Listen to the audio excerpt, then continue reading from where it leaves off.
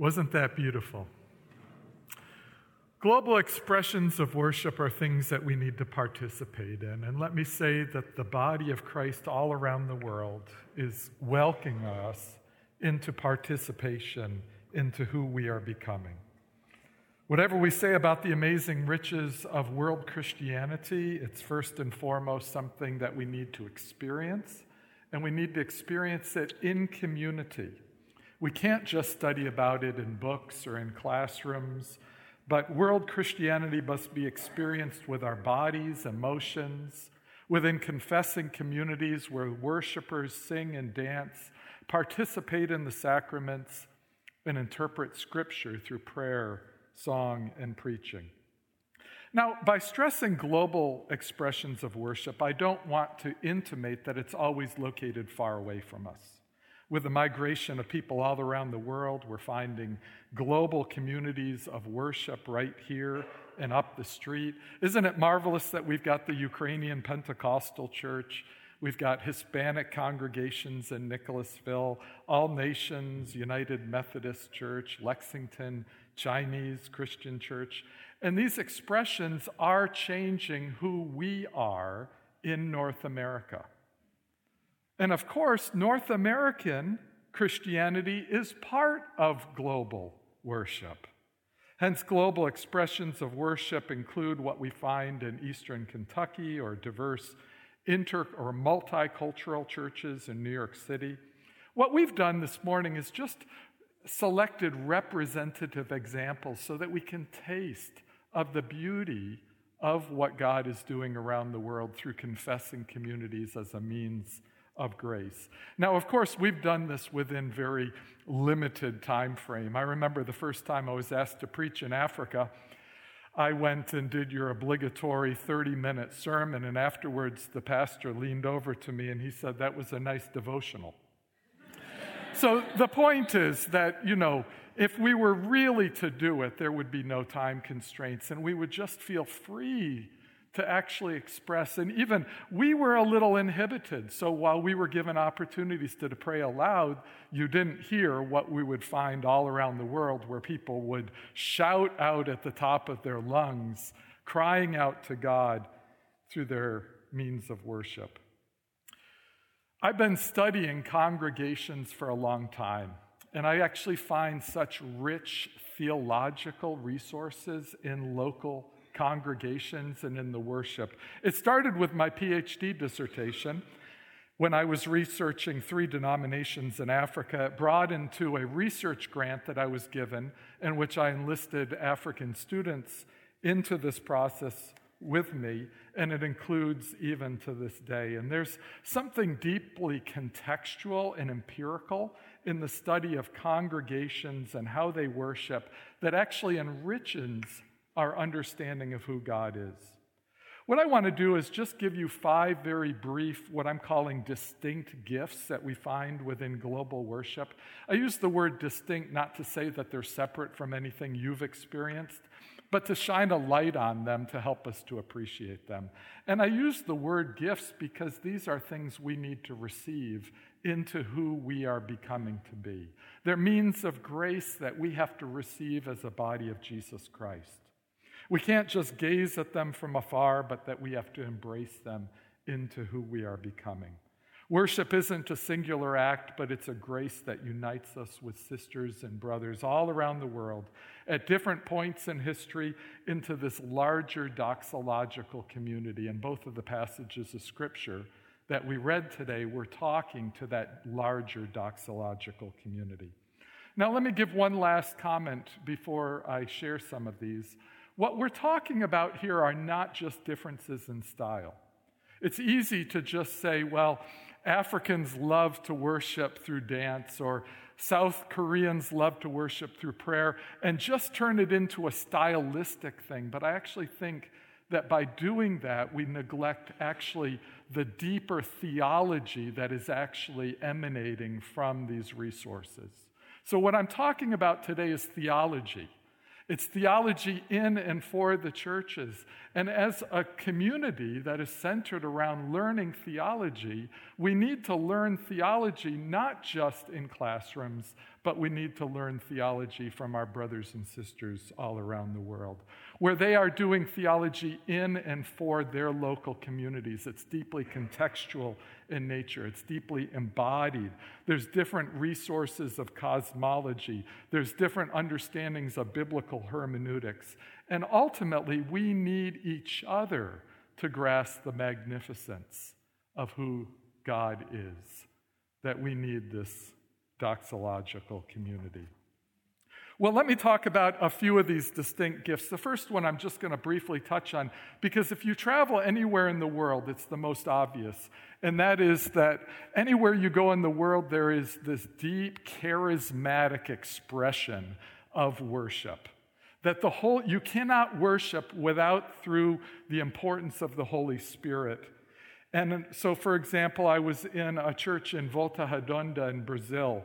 And here it's a Methodist church, representative of the incredible growth of evangelical Christianity in that country. A worship band leads people in singing. Most of the parishioners are young, perhaps in their 20s. Almost everyone stretches their hands to the sky. Some are crying. A few lie prostrate, pleading to God. Healings take place during the service. Others speak in tongues. I'm the preacher that morning, and as I speak, people are constantly answering back to what I'm saying, almost as if there's 200 sermons happening, and every one of them better than my own.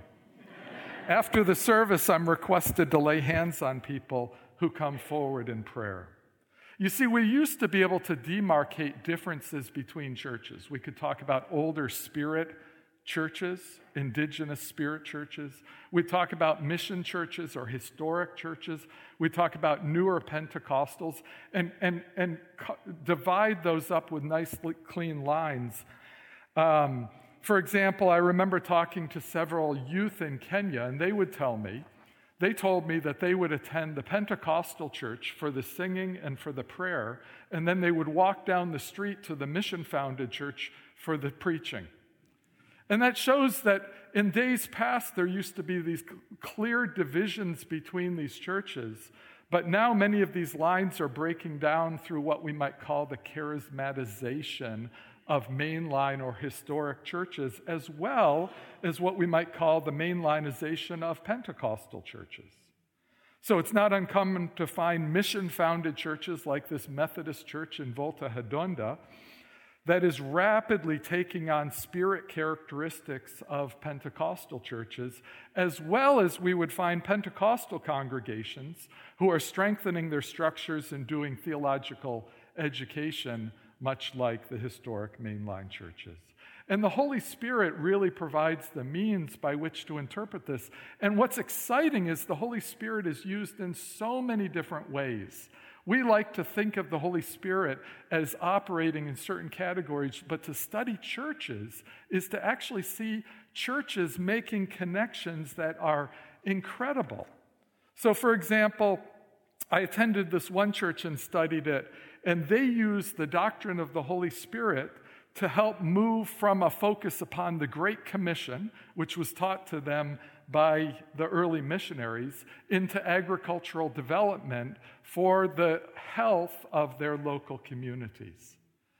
The Holy Spirit allows us to make those kinds of connections.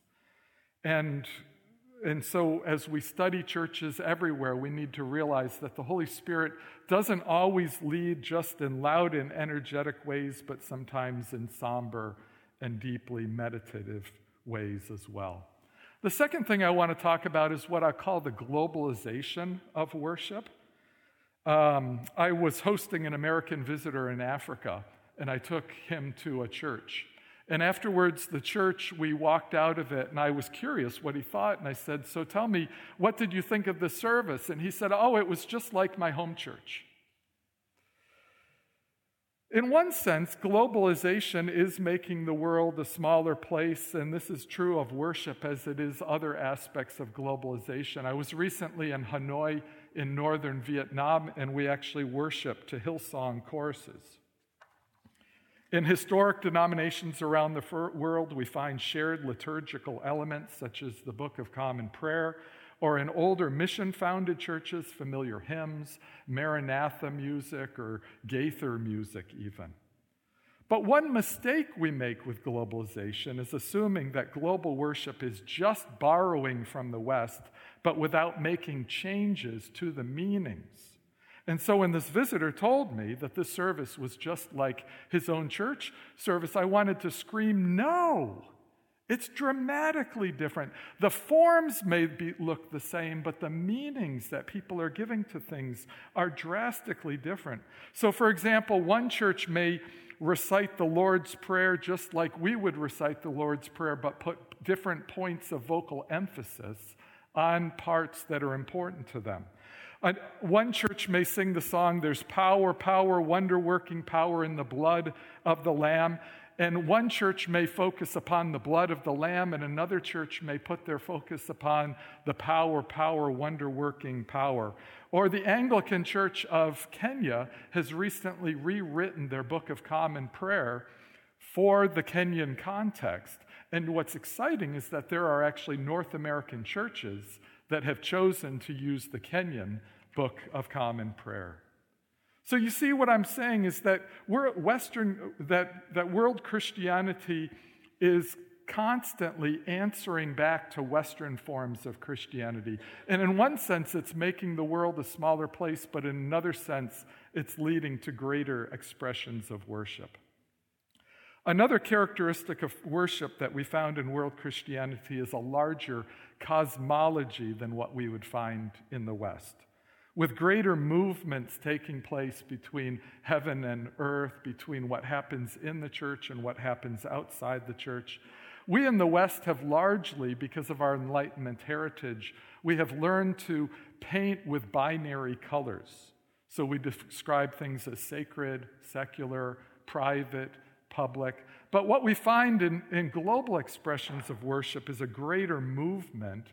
And this is one of the reasons why the Holy Spirit plays such a significant role in churches. Andrew Walls, who's that great missiologist, he comments on this reality for African Christianity. He says that the Western Enlightenment, and especially forms of Christianity that came out of the Western Enlightenment, accepted the frontier between the spiritual and the material worlds, but asserted that there were only identifiable crossing points that we carefully selected, for example, the incarnation, the resurrection, revelation, prayer, perhaps miracles. Walls goes on to say that African visions of the world were entirely different. The frontier between the empirical world and the spiritual world was being crossed and recrossed every day in both directions. And it's actually this crossing of the realms that actually helps us to see some of the theological strengths and gifts that are actually coming out of world Christianity. So, for example, let me identify some of these gifts that are emerging from these churches.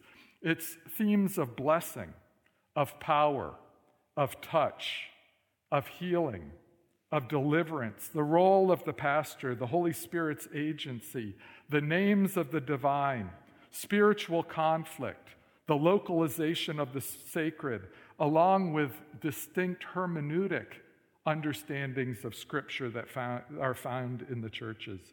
I attended one church in Kenya in which the pastor is moving fluidly between the Old Testament and the New Testament, constantly going back between helping the testaments to interpret each other. He's moving between heaven and earth and between the church and its surrounding community, weaving these together into some elaborate tapestry. So what happens because of this larger cosmology is we find integrative movements happening in these churches that give us profound insights into a larger cosmology. Very briefly, let me talk about the role of embodiment, and especially the role that the corporate body plays in worship. Congregations worship corporately and through their body, and while this is true even here in North America, anywhere you travel in the world, the importance of embodiment is accentuated. I used to oversee the graduation ceremony at my theological school in Africa, And the most important decision that we would make was which choir to invite to the graduation service. And we thank the choir that led us today as well. Choirs and this corporate embodiment are such an important aspect of worship all around the world. Churches in Africa, worship begins at 7 o'clock in the morning, 3 hours before the pastor even arrives for the church service. Choirs perform cosmological warfare through synchronized body motions. In fact, one pastor told me that if he told his congregation that a choir wasn't going to be there on a Sunday, nobody would show up. You see, we cannot worship without our bodies. And that's an important lesson for all of us. And corporate expressions of worship are often understood as more efficacious. And touch plays such an important role in worship. We see touch as instrumental in prayer, such as we experienced this morning. It also functions in different churches with regard to how they participate in the sacraments or the giving of tithes and offerings or the blessing or the sending of congregants out into the world as agents of mission. Let me finally talk about one last characteristic, and this is the one that has made the biggest impact on me. Worship all around the world, but especially in Africa, is this rich, textured, multifaceted doxology. The names of God are woven together with this stunning density and precision, almost like churches are knitting a tapestry or constructing a scaffolding of doxology to the sky. Let me read some of what I have taken out of actual churches. Churches will pray, Father, Jehovah, Lord of lords, King of kings, Jehovah Jireh, God who is all-powerful, mighty God, Christ Lord, King of glory, God of truth, God of wonders, everlasting God, Alpha and Omega.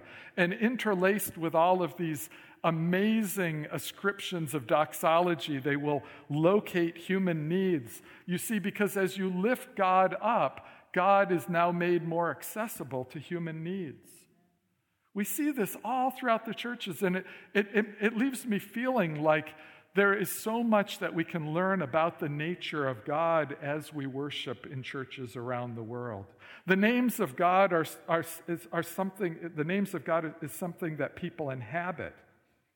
Divine names carry meaning, and one of the purposes of prayer is to inhabit the character of God. Parishioners raise God up and interlace this with human needs. Doxology in our churches all around the world offers, I think, one of the greatest resources for understanding how congregations interact even with their surrounding communities. Isn't this an interesting point?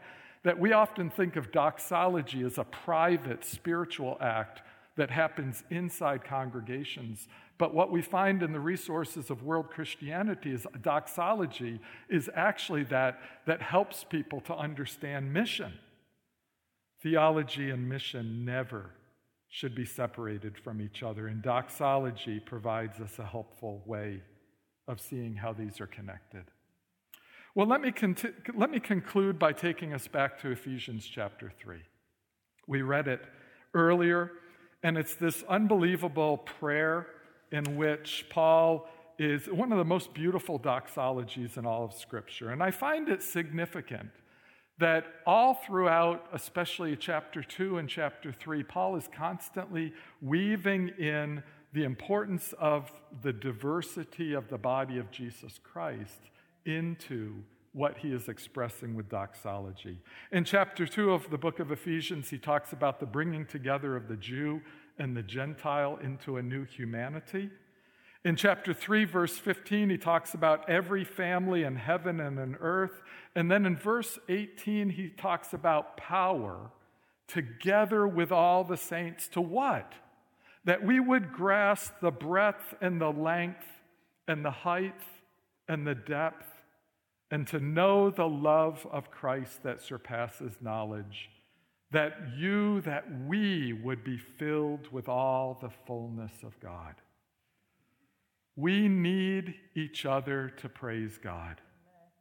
Global worship is an incredible means of worship because of grace and of worship because it thickens our understanding of God through the diversity of men and women of congregations all around the world. As we worship together, we grow into who God is making us to be, a community of praise from all nations and from all tongues. And we're going to end this service in, I think, a really beautiful way. That as the last song is sung, what we would ask is that we would actually move out of our pews and we would gather in one large circle around this sanctuary, that we would hold hands and we're going to sing the doxology, representative of who God has blessed us to be. So let's gather into one large circle.